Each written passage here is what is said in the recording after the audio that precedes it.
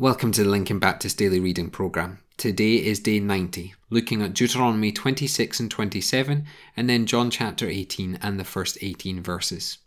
Now, as we go into Deuteronomy, let's talk about giving and tithing. The people were to plant and grow and harvest a crop. They were to have animals that they were to breed for meat. And when it came time to bring in the harvest of fruit or crop, and when it came time to portion the meat, the Lord was to get the first fruits. What does this mean? Well, before they had decided who would get what in the family or community, they were to set aside an allotted amount for God and His purposes. It was an offering to God, to be thinking upon Him and with thankfulness for the bounty they had, and to be thinking upon the will of God and what He desires of the people. The portion they were to give was 10%. Notice 10% from the start, from the harvest. Not after they took what they needed, rather before any division was made. 10% was for the Lord. I want you to notice in the third year, in verse 12, where that tithe would go. To the Levites, meaning the tribe that had been specifically ordained to handle the holy items and run the sacrificial system. Then to the sojourner, to the traveller, to the one who was foreign in the land. Then to the fatherless, and putting it into context here, this would mean no food or no money coming to the household if there was no father. And finally, to the widow. And notice why. So that they could be part of the community of believers and have all their needs, specifically to eat, completely met. Now let's apply that post-Christ.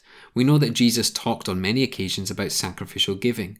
He taught that we are to rely on God and give God all that we have. Yes, this is still to be from the first fruits. We are to consider His ways first, not our needs first. Yet what is the principle we learn from Deuteronomy? Well, we start with the first fruits.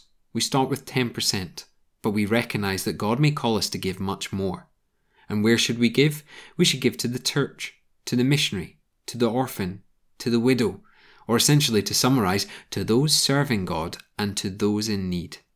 Over the years, I've watched how churches have twisted and ignored this simple principle, yet it is so clear. God wants the church to give so that those who serve or who do not have will have their needs met. Consider your position. Do you give in this manner?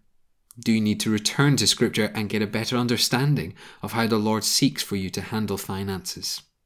Keep that in mind as we head into John's Gospel. Jesus has reassured His disciples and has prayed for them. Now we re-enter the Passion narrative with the betrayal of Jesus. Judas led the soldiers and the Pharisees straight to Jesus, who was in the Garden of Gethsemane. There was no hesitation from Judas. He was content to give Jesus over to death. There was also no hesitation from Peter, ready to attack, to defend, to fight for the sake of Jesus. And in both of these men, we see they were devoted to their actions, yet neither were right.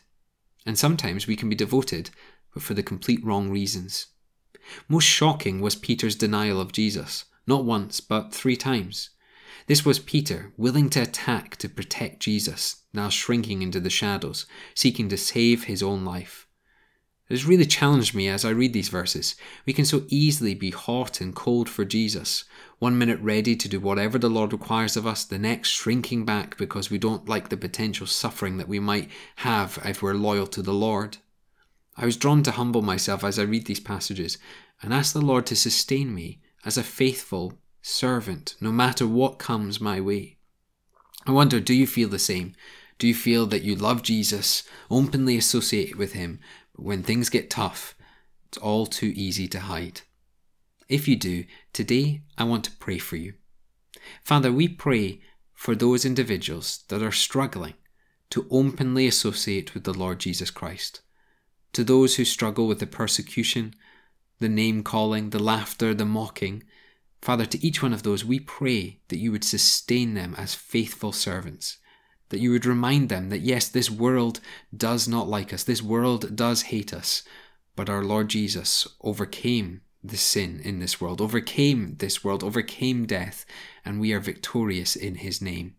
So Father, we pray that you would strengthen believers today to be indeed all for Jesus. We pray in His name.